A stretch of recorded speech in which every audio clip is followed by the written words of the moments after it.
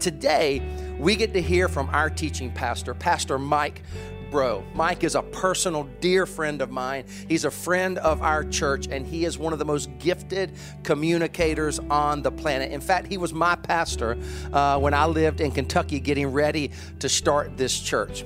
And he is about to deliver an amazing anointed message on hope, one that fits right into our Hope is How series. So grab your Bible, grab your teaching notes, something to type or write with. Trust me, you don't want to log off. This is an anointed message that is going to encourage you today. When he's done, I'll come back up and we will celebrate and sing one final worship song today. But for now, God bless you, and may you let the authority of his word minister to your heart and your mind and your life today. Enjoy. Hey, what's up, New Hope family? Man, great to be with you guys this weekend. My name is Mike. I get to teach here. I want to welcome all the campuses and those who might be engaging with us online. And just want to say how grateful I am for the technology that allows us to do this. And a big shout out to the team that makes all this happen every weekend. A lot of people have been working so hard. Super thankful for them. Super thankful for you guys being the church and just shining a light during these challenging times. So grateful for the New Hope movement. I brought this box with me today. As you can see, it is my box of failures. Now, I carry this with me in the back of my truck. Pretty much everywhere I go, I got this thing, and it's actually getting pretty heavy. Just stuff I've collected through the years that I've really screwed up, and it just reminds me of what a total screw-up I am. Let me just see what's in here. Haven't looked in it for a little while. Oh, man. This is my very first baseball glove. This is awesome. I've kept this for years because this is the glove I was wearing when I let a ball go between my legs and it rolled all the way to the fence and 3 runs scored and we lost the game. So I've held on to this glove for years. This was a second grade spelling test. Let's see what I got. Oh, this was a quadruple bogey I got just a couple of weeks ago. Oh man, here's my attempt at the keto diet. That didn't go so well. Oh my goodness. I got an overdrawn statement in here. Oh gosh, look at this. My very first sermon that I turned in seminary. Yeah, that was it. And this was last week's. I mean, this is ridiculous, right? Like, right? I mean, you wouldn't really have a box like this and carry it around with you to, remember your failures, right? I mean, nobody would really do this. Can we do a little survey here real quick? And I want you to just kind of raise your hand wherever you're at, if any of this applies to you, and wait till I'm completely done before you raise your hand. I'll ask for a show of hands. If you have ever flunked a spelling test or bombed some other kind of final at school, or if you've gotten cut from a team, or you really messed up an audition, or you got rejected for a date, or you zoned out during a job interview, or you got fired for a little goof up, or a media mishap, or a huge mistake, or if your business didn't go the way you dreamed, if you lost your cool with a 3-year-old, if you've ever experienced a moral, relational, social, athletic, academic, financial, marital, or vocational failure of any kind, just raise your hand right now. You bunch of losers. Wow. Oh, I'm kidding. No matter how good we all are, every one of us is in the same boat. All of us have wrestled to some degree with failure. And for some of us, we keep them stuffed away. And we actually carry them around with us through all of our life. Well, the good news is there's a perfect God who gives hope to failures like us. And the hope that God gives us is not just a wishful thinking kind of hope. It's a fresh start, clean slate, second chance, rise up from the ashes kind of hope. I've talked about this before, but there's a whole lot of things in life that get way overrated. I mean, movies get overrated, restaurants get overrated, sports teams, they get overrated, vacation destinations get overrated. There's a lot of things in life that get overrated. But hope is not one of them. Hope's not one of them. When we're trapped in a tunnel of misery, it's hope that points to the light at the end. When we're overworked and exhausted, it's hope that gives us fresh energy. When we're tempted to quit, it's hope that keeps us going. When we lose our way and confusion blurs our destination, it's hope that dulls the panic. When we struggle through a pandemic or with a crippling disease or a lingering illness, it's hope that helps us persevere past the pain. When we're forced just to sit back and wait, it's hope that gives us patience. When we fear the worst, it's hope that reminds us that God is still in control. When we have to say our final farewell to someone we love, it's hope that gets us through the grief. When we're scared about our future, it's hope that gives us courage to take the next step. And when we fail, it's hope that picks us up. There's a lot of things in life that get overrated. Hope's not one of them. As you might imagine, the Bible is full of hope, and the Bible is also full of failures that needed hope. I mean, page after page of people like you and me who failed miserably. I'm talking strong people who blew it, courageous people who wilted under pressure, faithful people who were at times less than faithful, people who wrecked relationships and cheated on their family and dishonored their friends and really disappointed God, people who thought that they were washed up, gone too far, really done it this time, never going to recover from this. People like us, people like you, people like me. One of those guys was a man named Peter, and we studied a letter he wrote this past fall in a series we called Unshakable. His name was actually Simon. Jesus gave him the name Peter, Petros, which means the rock or Rocky. Like before there was Dwayne Johnson and Sylvester Stallone, there was Petros. And everything we know about this professional fisherman suggests that he was a man of great strength. He was this big, broad-shouldered guy, calloused hands, outdoor face, rugged and ripped.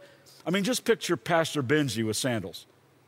Maybe not. Anyway, Peter was a really good guy with a really good heart, but man, he was impulsive, he was bold, he was loud, he was strong-willed, he was opinionated, and usually the first one to speak up and just spout that opinion.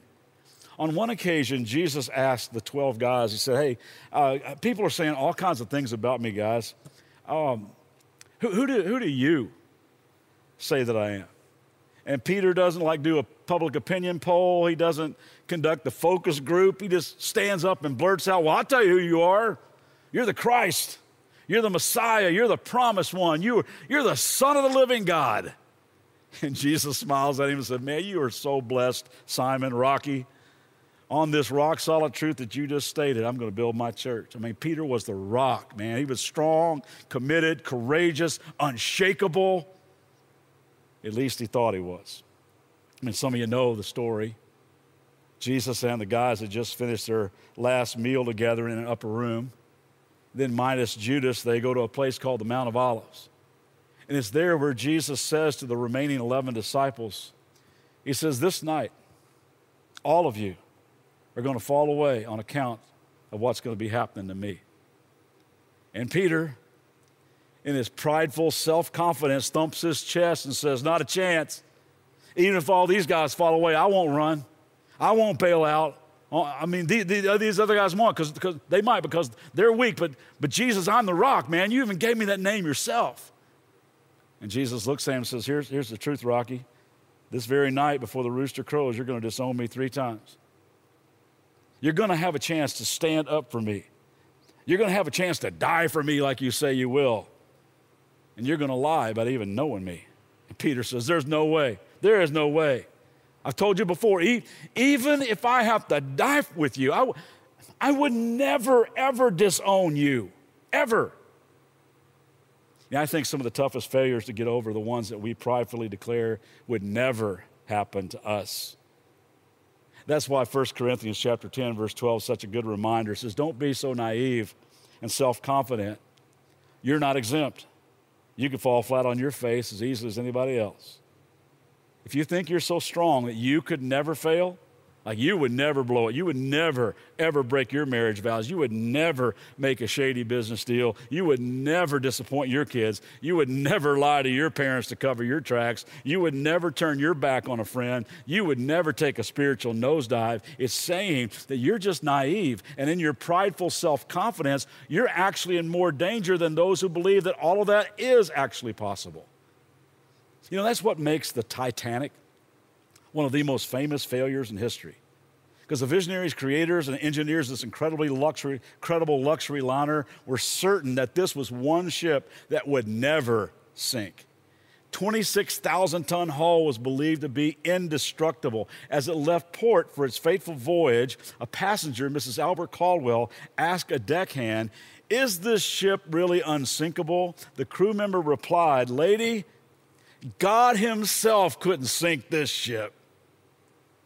So no one could have imagined the nightmare when on its maiden voyage, this unsinkable ship plunged to the bottom of the North Atlantic at 2:20 a.m. on April 15th, 1912, taking over 1,500 passengers and crew members to their death.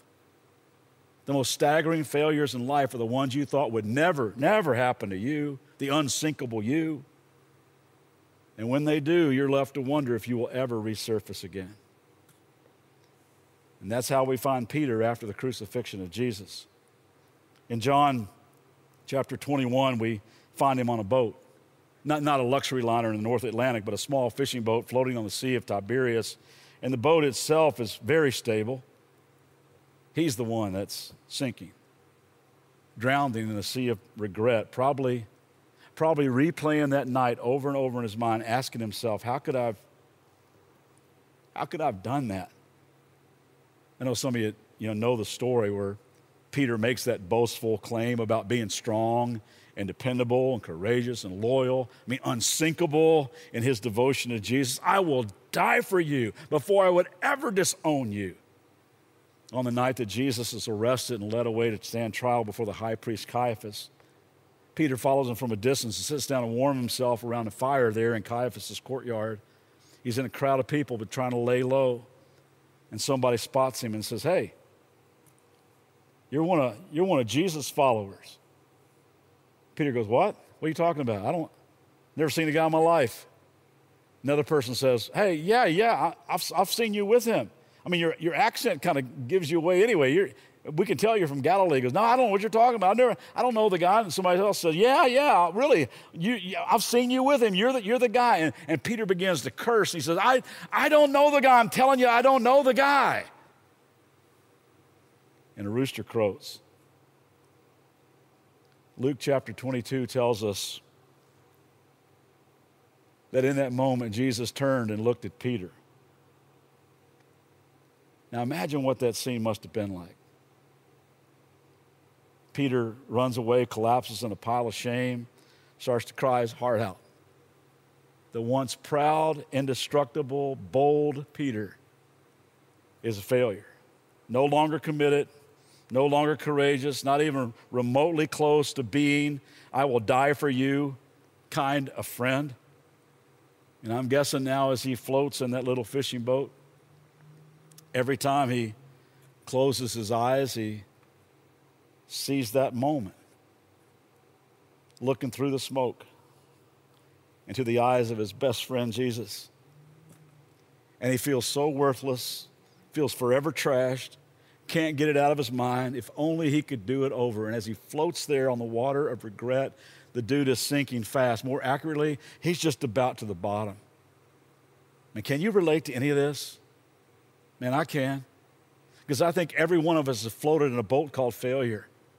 Some of you might be riding in it right now and you feel sunk and you feel deflated, you feel ashamed, you feel embarrassed, and you wonder if you will ever resurface again. You're thinking, "Man, I have ruined everything. I've destroyed my relationship with my spouse. I've severed friendships over politics. I've gambled away my savings. My addictions have cost me my career. My kids may never speak to me again. My folks will never trust me now. Man, I have betrayed my very best friend. I have really broken God's heart. How in the world can a person like me ever resurface from my failures and find renewed hope and purpose? Is there a way to rise above my guilt and my shame and my remorse and my regret?" Well, looking at the experience of Peter, I think there are at least three things that he did right, and they're the same things for any one of us who need to resurface in our life. And the first one is this. I love this. He owned his stuff. He owned it. He admitted it and was broken by it. Look what he does. Verse 75 of Matthew 26. Then Peter remembered the word that Jesus had spoken. "Before the rooster crows, you will disown me 3 times. And he went outside and he wept bitterly. Now, there's a couple of things in here. The first thing is he remembered the word Jesus had spoken. He remembered the word of the Lord. He remembered that Jesus told him, you know what? You're going to fall. Peter's thinking, you know what? Jesus was right. I was wrong. I said I'd never fall. He said I would. He was right. And I was wrong. Are you discovering that there's amazing freedom in those three words? I was wrong. Proverbs 28, verse 13 says, a man or a woman who refuses to admit their mistakes can never be successful, but if they confess them and forsake them, they get another chance. And that's what Peter does. He owned it. He admitted his failure. He was broken by it. And the once proud rock was reduced to a pile of rubble, and he goes outside and he weeps bitterly over his sin. You know, I've learned there's a big difference between being broken and being miserable. I was talking to a woman after church service one time who told me about her 23-year-old son who was abusing drugs, and she told me about his journey and how he comes home and cries, but then he continues to rob from her and lie and con and use. And she started crying. She said to me, my son is so broken. And I hugged her and I said, ma'am, I really do hope he gets there. But right now, honestly, he's not broken. He's just miserable. You see, you can be really sorry that you got caught, or you can be even absolutely miserable that you're having to deal with the consequences of what you did, or like Peter, you can drop your pride, humble yourself, be genuinely remorseful, be broken, and ask the God of grace and somebody else for help. When you do that, that's when hope starts to rise. Peter was broken, and he owned it. There's another thing Peter does right. It's kind of subtle, kind of between the lines, but I'm telling you, it's so healthy and so wise. He stayed in the group. He stayed in the group. When we find him in the boat, he's not alone. It says in John 21 that Thomas, Nathaniel, James, John, and a couple other disciples were there with him. So Peter says, hey guys, I'm going fishing. We do that, don't we? We return to whatever we knew best before the failure. And they say, well, we'll go with you. So the 7 of them go out that night to fish. And they catch absolutely nothing. But at least they were hanging together. They were good friends. In fact, immediately after Peter admitted his failure and wept bitterly about it, we find him right back in the group.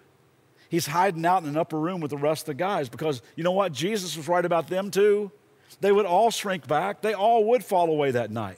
And now days later, Peter is back on the fishing team with these guys. He knew that all of them are really in the same boat, so to speak. And you know what? We just admitted that all of us are in the same boat too, right? I mean, it's amazing how the most of us are like the rest of us. It's why I love New Hope so much. No perfect people allowed here. And it's a wonderfully healing thing to surround yourself with good people who know that they have failures too. There's power in the group. Always stay in the group. Don't isolate yourself in your failure. Sometimes I'll run into people I haven't seen in church in a while. Say, hey, man, missed you. Where you been? Oh, I've been going through a really hard time. I go, so? Like, where you been? And now I know that this past year has been really, really hard. But never let failure isolate you.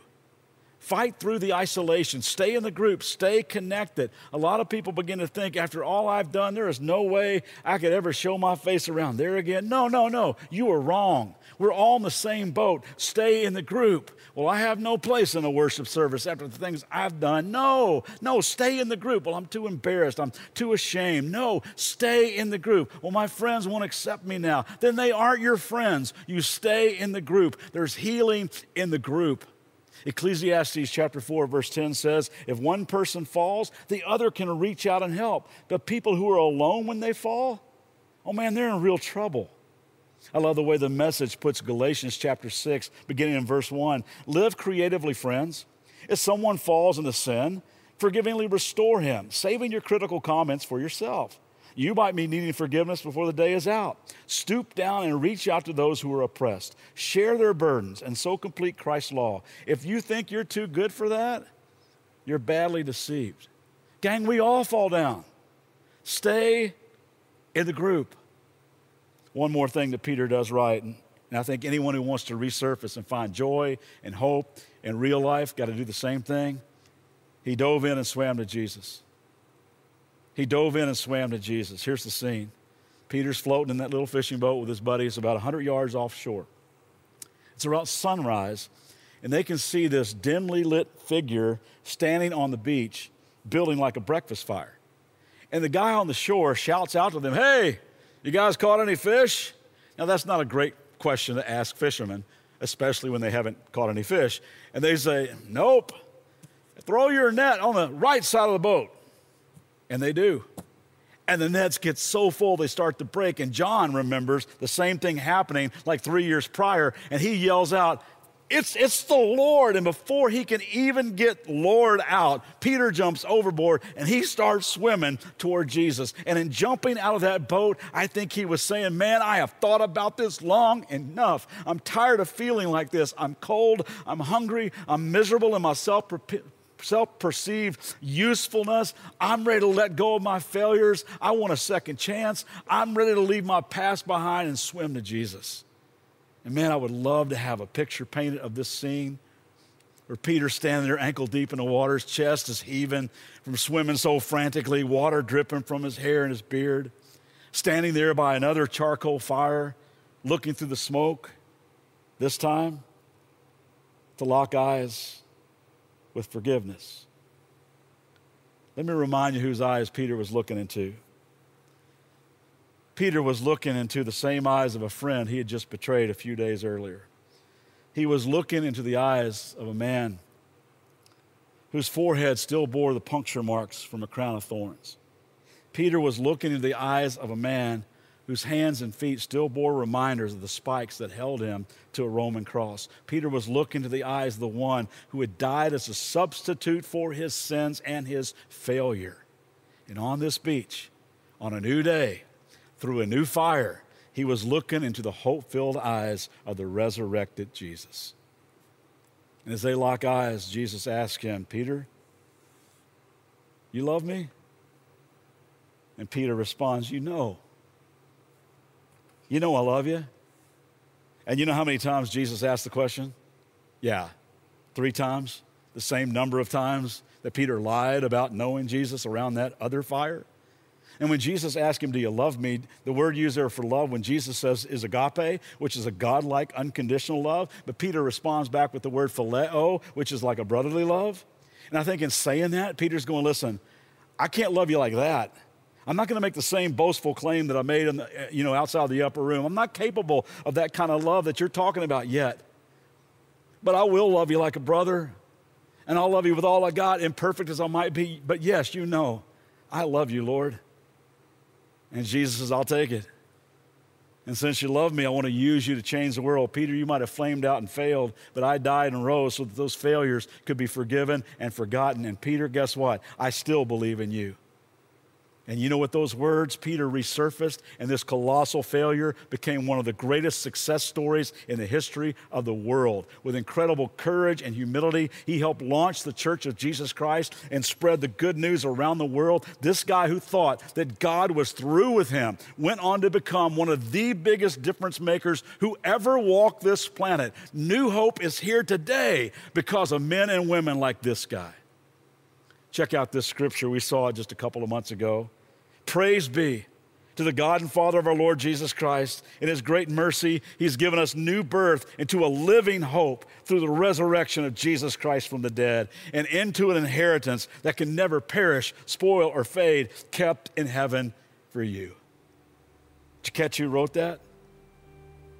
Yeah, an old fisherman named Peter who dove in and swam to Jesus, who looked into the eyes of forgiveness, who looked into the eyes of mercy, into the eyes of the God of second chances. And like me, and like so many of you, he looked into the eyes of hope. There's a lot of things in life that are overrated. Hope's not one of them. And I just think that God may be trying to say to you today, there's hope for you. You may not believe in me, but I believe in you. And you may have given up on me, but I have not given up on you. Your failures don't have to define you. Let my love do that. And that box, Just get rid of that thing and let me make you new. Let's pray together. Father, thank you for a new start in life. Thanks for a clean slate. Thank you that our failures don't have to define us any longer. Thankful for the way you restore people, redeem people, turn them around. Thankful for the way you met me in my pile of failure. Continue to do so. Thank you, God, that there's no one beyond hope. There's no one that has screwed up so bad that you can't find them and redeem them and restore them and use them. Thank you for stories like Peter's who illustrate that your love never stops pursuing us. Father, thank you for new hope, and I pray that you would use all of us to bring that hope into the lives of other people, to let them see that there is a God who loves them relentlessly and fiercely. And I pray all this in the name of the one who does, Jesus. Amen.